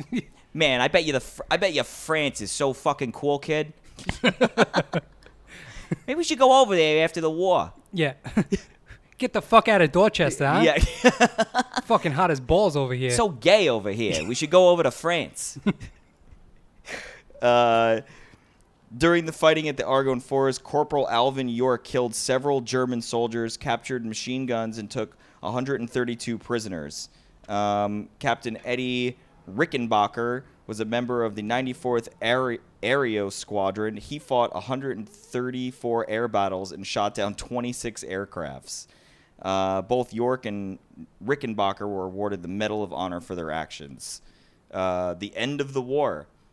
While fighting raged along the Western Front, German Allied forces faced certain defeat. In late 1918, the Ottoman Empire on the brink of collapse, and a revolution engulfed Austria-Hungary. Come on, guys. Seriously? Come on. You gonna do this now? Germany's just like, fuck. This is so fucking annoying. On October 1918, the ethnic territories within the empire began to break away. Poland, Hungary, and Czechoslovakia, for example, declared independence. By early in November, the governments of the Austrian-Hungary and the Ottoman Empire had surrendered to the Allied powers. This was really funny too. I liked this. Germany doesn't want. Oh yeah, so armistice. Is that how you pronounce that? Armistice. Armistice. Military leaders in Germany realized they had little chance of winning. American troops fortified, added a new determination to the Allied war effort. In addition, Germans on the home front were suffering greatly from severe shortages of food and needed supplies. So basically, what an armistice is an agreement to end fighting, which I thought was funny because it's not necessarily a peace treaty. Mm-hmm. So I just imagine the Germans are just like, all right, here's the deal. We still fucking hate all of you. You're all pieces of shit. But right now we're really down in the dumps. So let's just not fight for right now. Okay? Is that cool? Here's $100. And we'll, just call it quits for now, and we'll pick it up. A little time out. Listen, this is timeout. Don't confuse this with a peace treaty. We are not giving up. We are not giving up. We are not your friend. We will never be your friend. All of these other countries around us smell. They're gross. Okay? And, for right now. We'll be back. For right now, we're cool. And we won't do it ever again. Wink, wink. And so, yeah, they basically do that, and then they create this agreement. They accept. Wilson had this plan for peace, promised not to renew hostilities. Yeah, sure, peace, hostilities. Remember, I said armistice, not peace treaty, but whatever. Wink, wink. All German troops must leave Belgium and France. Oh, you serious? Come on. Finally, Wilson would deal only with civilian leaders, not with the military. Yeah, okay, well, you talk to the civilian leaders, because they're the ones that are in charge of all the goddamn guns and bombs and U-boats that we have. Sure. Fucking idiot. Why wouldn't he want to talk to the military leaders? They're the ones that control everything. Political unrest was going on in Germany while leaders were deciding what to do with this new treaty. On November 3rd, sailors in Kiel, the main base of German fleet, revolted. Within days, groups of worker soldiers seized power in German towns. The German Kaiser decided to step down during this revolution. On November 9th, Germany was declared a republic. The new leaders of Germany agreed to Wilson's terms for armistice. Peace begins. The armistice begins on November 11th, 1918. On the 11th hour of the 11th day of the 11th month, Germany agreed to withdraw all land forces west of the Rhine River. withdraw its fleets in the Baltic Sea and surrendered huge amounts of equipment. President Wilson said, "Everything for which America fought has been accomplished. It will be now our fortunate duty to assist by example, by sober, friendly counsel, and a material aid in the establishment of a just democracy throughout the world." I don't even know what I just said. Bring me my WWWWI. I'm hungry. Do you think You still haven't created it? Come on, you have to create it. The troops are probably starving over there. That should be the rations. I promised the troops that when they would come home, I'd have a WWWW1 waiting for them. With all the fixins. Where are my fixins? Where are the fixins for the WWWW1? No sandwich, no fixins. You better have a whole mess of hot dog sticks. My boys are hungry. How else do we celebrate this new treaty? Section 4, the war at home. After the United States declares war on home, declares war on Germany in 1917, Americans begin focusing their energy on getting ready to fight the war. So everybody's lives pretty much kind of change. Like, to ensure production of vital war materials, the government created the National War Labor Board in April 1918. The board pressured business to grant some of the most important demands of workers. As a result, workers got to work 8 hours a day. They also received overtime, equal pay for women, and rights to form unions. In return, workers would agree not to go on strike. I just thought it was interesting because it's like, that's what it takes is like a war for people to get like their rights. Right, yeah. You know what I mean? Well, then the war's over and they're just like, sorry, ladies. yeah. And we're back. Back to 5 cents an hour. Sorry. Yeah. You don't like it? Yeah. Fucking go home, make a pie. Yeah. Go to Mexico too. For all I fucking care. Yeah. I'm working. The men are back. Yeah. The boys are backing down. Yeah. The boys are backing down. Yeah, like all the factories and businesses and shit, they're just blasting that song, and all the guys are high-fiving. All the women are just like, oh. People are just throwing hot dogs in the air. Get and the fuck out of here, Nancy. Yeah. Take your fucking friends with you. Just a montage. We're going back to sausage parties, boys. Yeah. Break out your mushroom caps. Ladies, this clam bake is over. Yeah. The boys are backing down. The shrooms are backing down. All just pointing at their dick. Like, yeah. Just touching their dicks. Yeah. France is like, oh, you hear about the war parties over there? I can't. You hear about the war parties? Workers during the war. To pay for the war, United States government sold war bonds. Things would be like, get those fucking micro dicks out of here, ladies. Only full-size mushroom caps allowed from now on. Anyway, just go on. Who's supposed to make me dinner? Yeah.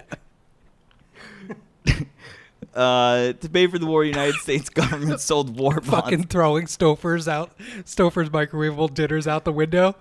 What the fuck is this, hungry man? Get this shit out of here. Go make me a turkey. Didn't you hear the war's over? Go make me dinner.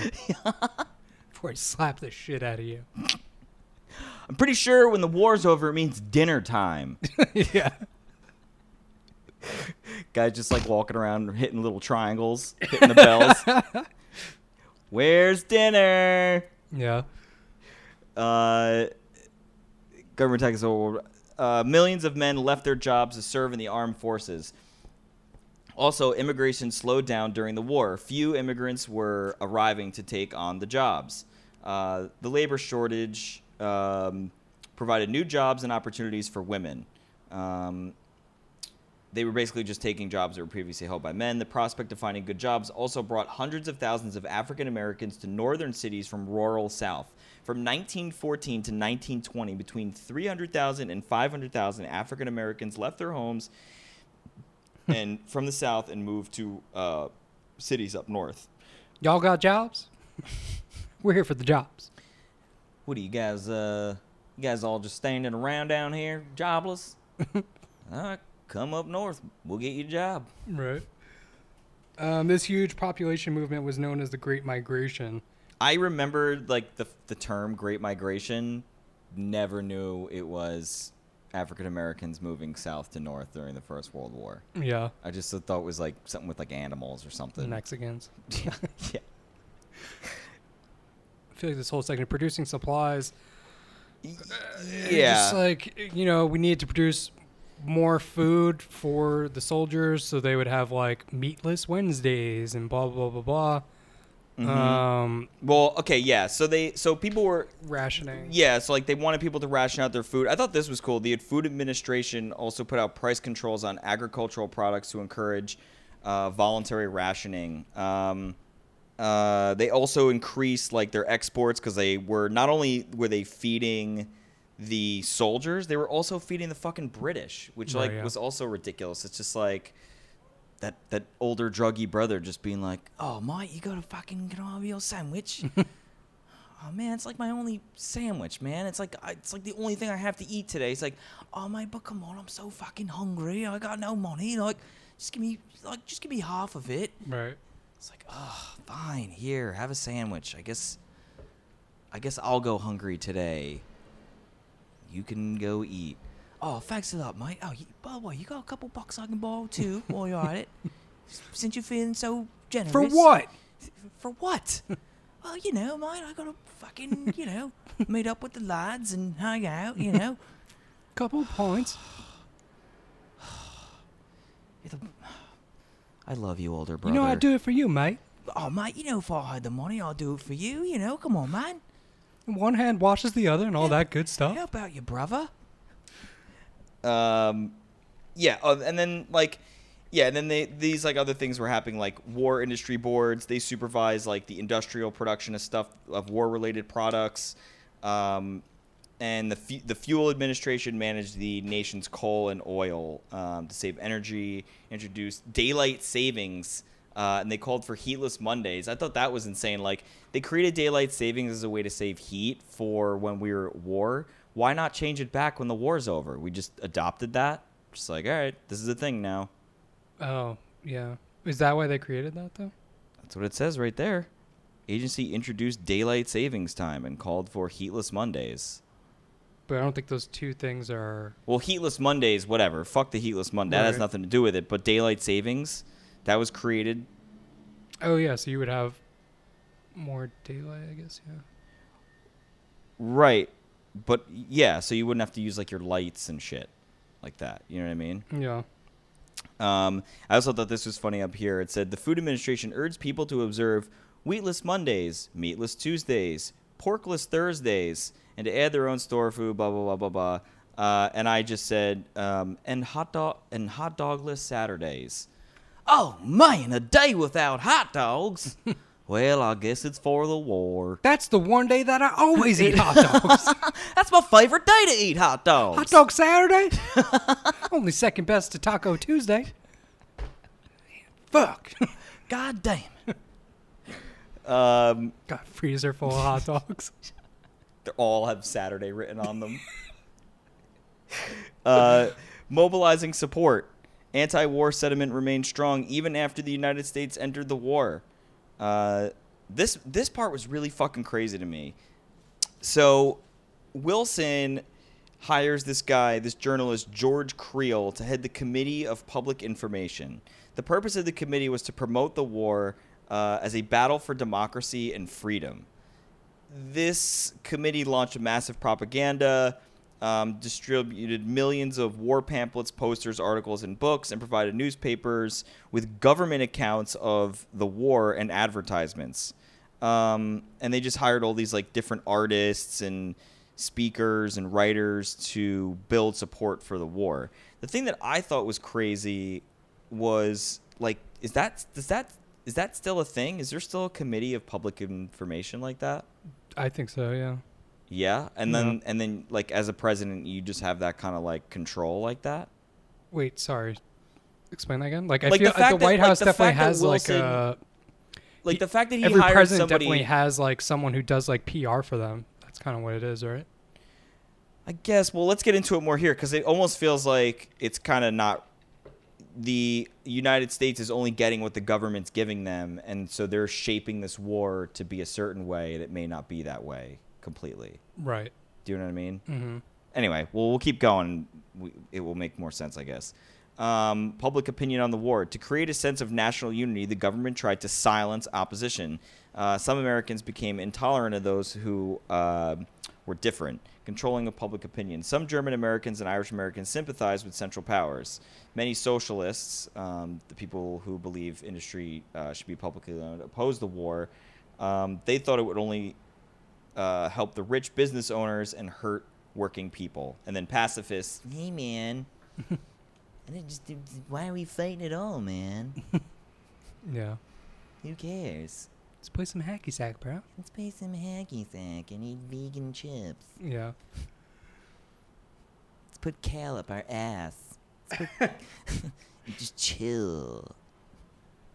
I like to eat kale through my butt and puke it up on my dick. If everyone would just fucking detox, it's all these toxins in your body. Yeah. Making you all angry all the time. Germany. Look at me. Do I look angry, bro? Yeah, Germany. Lay off. We don't need to fight Germany. We just need to teach them how to do a little bit of yoga and eat some kale, man. Eat some fucking chill pills, bro. Have this shake I made. It's cayenne pepper, lemon juice, salt, mint, and hot water, man. It'll clean all the anger right out of you. You're gonna poop all that anger that's built up inside of you, man. Shoot him in the head. So then during the war, the Committee on Public Information began trying to silence dissent. The Espionage Act of 1917 gave the government a new weapon to combat dissent to the war. The law provided stiff penalties for espionage or spying. Right. And this is like one of those weird things where like all these acts that go put into place could still be used today. Well, that's what I was sort of getting at is like, is that still a thing? Because, the Espionage Act is still a thing that's used today, yeah. I think, and then down here it says that Congress passed even harsher measures in 1918, the Sabotage Act and the Sedition Act. These laws made it a crime to say, print, or write any criticism perceived as negative by the government. Like, is that... I don't know about those ones in particular, but I know the Espionage Act is, like, if someone... Yeah, going against your country, like that thing, that makes sense. Yeah.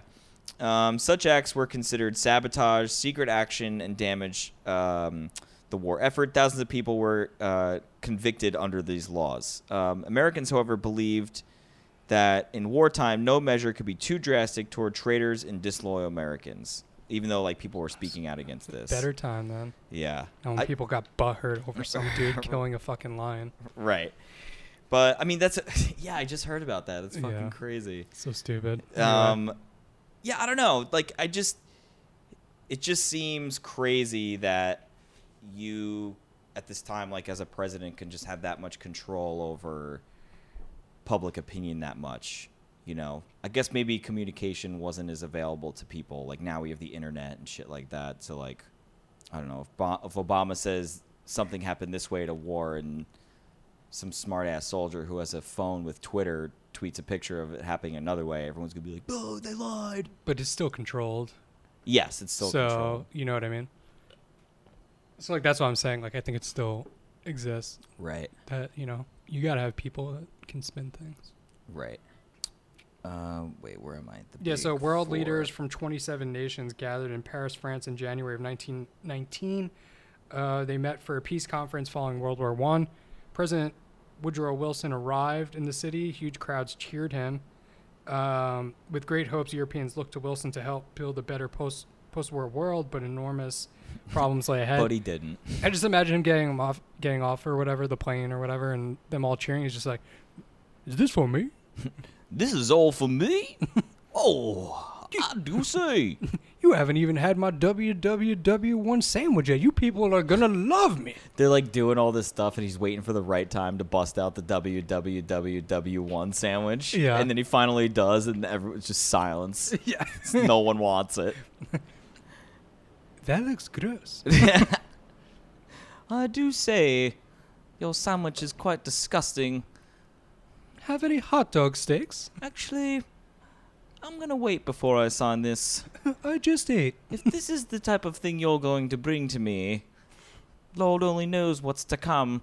So yeah, Europe was in ruins. Human losses were huge. France, Russia, Germany, and Austria-Hungary each lost between 1 and 2 million people in the fighting. More than 500,000 Americans were killed in battle. and another 60,000 died from disease. Including civilians, killed worldwide. 9 million people died in this war. Europe faced social and political turmoil. Millions of people were homeless, hungry. Civil war raged in Russia. Poles, Czechs, and other people struggled to form their own nations. Yeah, so Wilson's 14 points. So he had this vision of a just and lasting peace. His peace plan was laid out in the 14 points. Several of the proposals dealt with adjusting boundaries in Europe and creating new nations.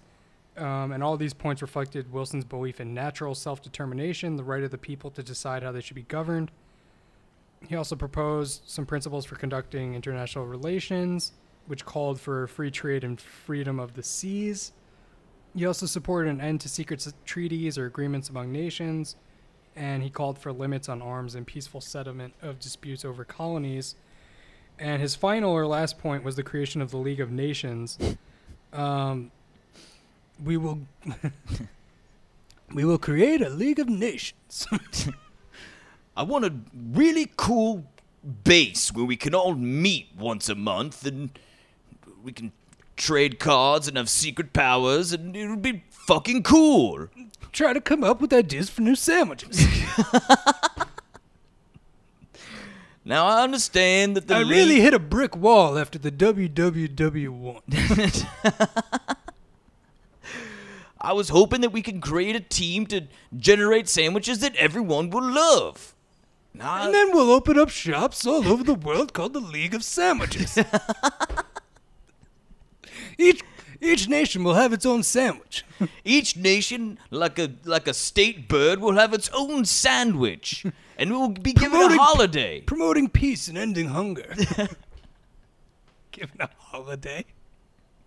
I propose we celebrate WWWI Day.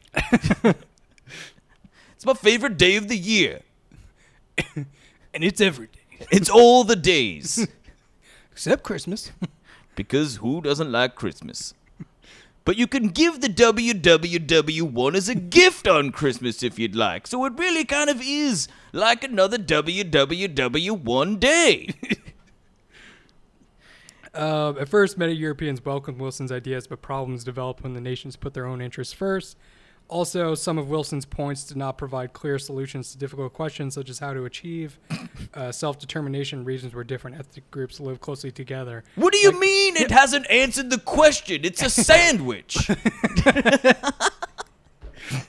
I just picture that point in particular, him being like, I mean, we do it in America.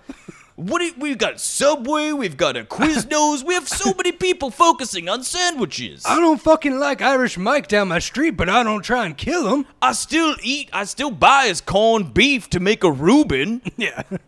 I'm not an idiot. Yeah. I mean, think about this, you fucking morons. You don't want to join the League of Nations? I didn't answer the questions. Who came over here and bailed your druggy ass out? Oh, that's right. Good old WW did. And he helped you in your WW. And now you don't want to focus on the sandwiches. If you don't think sandwiches can end all the problems in this world, then you clearly have never had a WWWWI. Tell me, list me off some of your sandwiches. Oh, what's that? You don't have any. A jamón queso? Guess what? It's a fucking ham sandwich. That's what it is. We've got po' boys. We've got cheesesteaks. We've got double cheeseburgers. We've got Whoppers. We have Big Macs. Breakfast sandwiches, lunch sandwiches, dinner sandwiches. Bacon, egg, and cheese. Ice cream sandwiches. Have you ever heard of those sandwiches? They call them like the Fat Boys, and it's a sandwich with jalapeno poppers and chicken fingers and mozzarella sticks French and fries. buffalo wings, the whole fucking thing. That's a goddamn sandwich. And of course, the classic WWWI sandwich. All the American delegates are standing behind him and are like, he keeps fucking throwing that one in there. It's not on the list. Yeah. It's not possible. Yeah. He taps him on the shoulder, just like, hey, Wilson. What? The WWW1 is not on the list of classic sandwiches. Bullshit, it's not. You're not in the cabinet anymore. Yeah.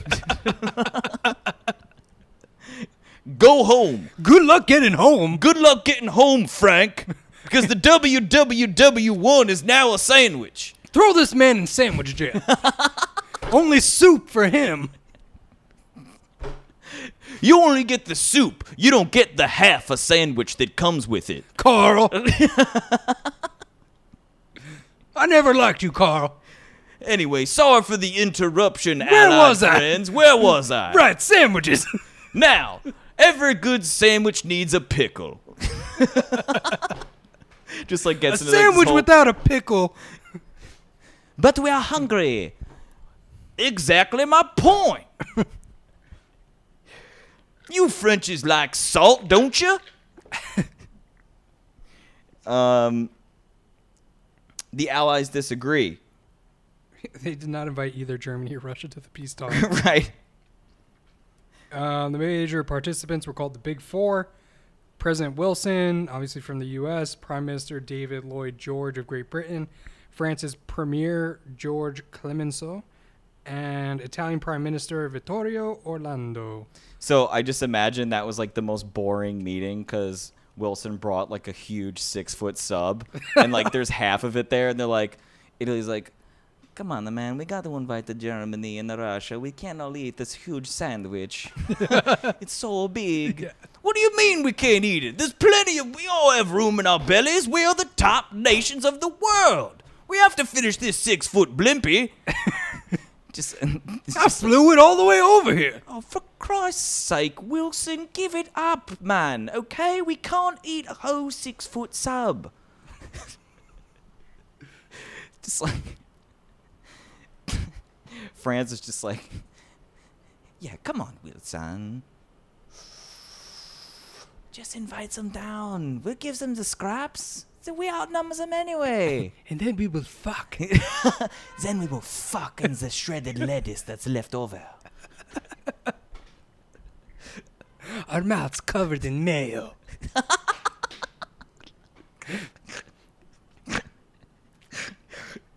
Yeah, fucking... Oh, man. Do you see them over there eating the 6-foot sub? All I have is latkes. Such boring latkes. And snow. Every day, latkes. Every day eating latkes in snow. So boring.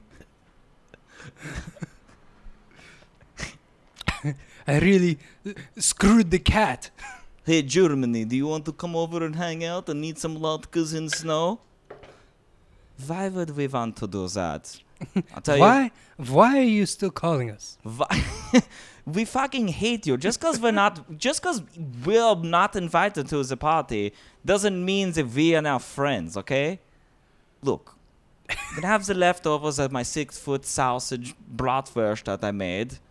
I thought they were gonna invite me to the party. I was like, oh, who doesn't like a big 6-foot sausage? But apparently they like a 6-foot sandwich instead. Fuck them. European leaders showed little interest in the 14 points. Yeah, they wanted revenge. Right, yeah, because they didn't want to punish Germany. The 14 points didn't want to punish Germany. Clemenceau, the dude from France, wanted to make sure that Germany could never invade France again. We need a break. We need a new girlfriend to fuck. I'm over Germany. Yeah, and both he and Lloyd George also demanded that Germany make reparations or payments for the damage Germans caused in the war. It's like, dude, that's fucking war. Right, like, yeah. Wilson struggled to uphold the principles of his 14 points at the Paris meeting. $100 is not enough. And he was forced to compromise to the demands of the other allies. At the same time, they also had to try and decide how to deal with the new Bolshevik government of Russia. Right. Fearing the spread of communism, France, Britain, and the United States supported anti-Bolshevik forces fighting in a civil war for control of Russia. So weird. Is that the Cold War? This is where it begins. Is that the Cold War? No, Cold War is in the 80s between the U.S. and Russia, when we're like building up our nuclear arms and shit. That's so weird. It's just like we just finished fighting. These countries can't even feed themselves yet. We're still feeding them, and they're going to send troops up to Russia. Right, and now we're starting to fight for like not because we're being attacked or anything, but because we are trying to prevent, like we're trying to step in. This is when we're starting like Big Brother shit. Right. Yeah. So the Treaty of Versailles on June 28th, 1919. Who the fuck eats snow? Just get them over there and get them eating hot dogs, and then we'll leave. It's like a fucking, like a big ship, big airplane just dropping fucking hot dog dogs. steaks. They're just landing in the snow, like pointing up, like bent a little bit. Yeah. On June 28th, 1919, the Allies and Germany signed the Treaty of Versailles. The treaty dealt harshly with the Germans, but because they were defeated, they had no choice but to sign. Under the treaty's terms, Germany had to accept full responsibility for the conflict, had to pay billions of dollars in reparations to the Allies. Damn. And they also had to disarm completely and give up its overseas colonies and some territory in Europe. Jesus. Meanwhile, a young boy named Adolf is like, why are they such bullies? I am getting so mad. The new nations fulfilled Wilson's vision of national self-determination. Border disputes, however, would lead to future conflicts. The treaty carved up the Austro-Hungarian and Russian empires as well. Wilson, he believed that the League would correct any mistakes in the rest of the treaty, like having this League of Nations would do that. Opposition at home. Wilson presented the Treaty of Versailles to the U.S. Senate for ratification on July 1919. Dare we reject it and break the heart of the world? These people want sandwiches. Right, yeah. Well, it's funny. I wrote here, it almost seemed, first I thought it was interesting that he could come up with this whole treaty, and they probably all signed it, but he still hasn't double-checked with the rest of the United States that this is cool. Right. So it almost kind of felt like Wilson was like, guys, you're going to make me look like a fucking idiot if I come back and I say, you're going to make me go back over there and be like, hey, well, I talked to the guys back home, and they're really not into any of the things that we just discussed, so let's kind of drum up a new thing, and they're just like, but you just fucking told us that this is the treaty. We just agreed to all this bullshit. He's in front of the Senate. He's like, do you know how long it took us to eat that 6-foot sub? Yeah. Hours! I'm going to look like a fucking moron. Ultimately, they didn't ratify the treaty. Right. Oh, and then these new Republicans that were coming into office, Wilson was going to go for a third term, but these new Republicans went in the office, wanted to ratify it to embarrass Wilson, to make him look really bad, and they looked at it as an opportunity to weaken the Democratic Party. And then, other people in the Senate didn't want to sign it because they were just like, we don't care about embarrassing anybody. It's just not a good idea. Lodge versus Wilson. The most powerful opponent of the treaty was Henry Cabot Lodge of Massachusetts. Henry Cabot Lodge. Yeah, I like that they say, so he was the head of the Senate Foreign Relations Committee and a longtime foe of President Wilson. I fucking hate that guy. I fucking hate sandwiches, kid. Everyone knows a lobster roll is the best goddamn sandwich in the world. Lobster rolls and chowder, get the fuck out. This is America. It's like the most complicated name for a sandwich. WWWI. I mean, what the fuck? I mean, I get it, but come on. It's too many W's, kid. You cared a little bit too much about... WWWW1? Are you kidding me, kid? You cared a little bit too much about the name and, not enough about the actual sandwich itself. What is it, a hot dog clam sandwich? What are you, an idiot? Fucking hate that kid. Lodge said that the membership of the league would mean that American troops and American ships made to be ordered to any part of the world by nations other than the United States. And that is a proposition to which I, for one, could never assent.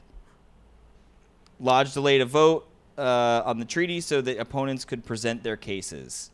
Yep. And then, so Wilson goes on this national tour in September to rally support for the treaty and the League of Nations, but when he returns to Washington, he has a stroke. During the president's illness, his wife, Edith Wilson, shielded him from pressure and took a major role in deciding which issues to raise with him. She was like, I just can't bring up sandwiches ever. So, Edith, what's going on with my sandwich? See, I thought it was going to be the other way where it's like, what's going on with the League of Nations? Tell me what's going on with the League. And she's just like, just eat the sandwich. Yeah. Just keep eating the sandwich, sweetie. Don't worry, honey. I brought you another WWWWI.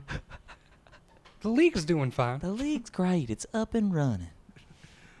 Yeah, in the months after Wilson's stroke, opposition to the treaty grew, and in March of 1920, the Senate voted on the treaty with Lodge's changes. The Treaty of Versailles was ultimately rejected in the Senate. Wilson hoped that the 1920 election would be a great and solemn referendum on the League. In the end, however, Wilson did not run. In 1921, the United States signed a separate peace treaty with each of the Central Powers. The United States never joined the League of Nations. No! And that's why we don't have the League of Sandwiches, man. That's why the WWWWI doesn't exist today. Yep. A little piece of history for you guys. Yeah. And that is how... Something McGraw-Hill won't tell you. Yeah. Yeah, so that's chapter 23. Cool. We did it. Yep. This one especially goes out to the American, all the soldiers. Yeah. All those sexy French soldiers. Right. Keeping war hot. But just as importantly, it also goes out to our two favorite tough clams. The toughest clams we know. Yep. Amy Ives and Chloe Childs. Yep. Good job, girls. Well, I'm not going to say it. Just it was going to be gross. Okay. Good. Tell me off, Mike. Everybody can have their imagination. All right. Yeah, so we'll see you guys. We got a new unit coming up. It's crawled into that unit. And yeah, we'll be back next week with chapter 24. Peace.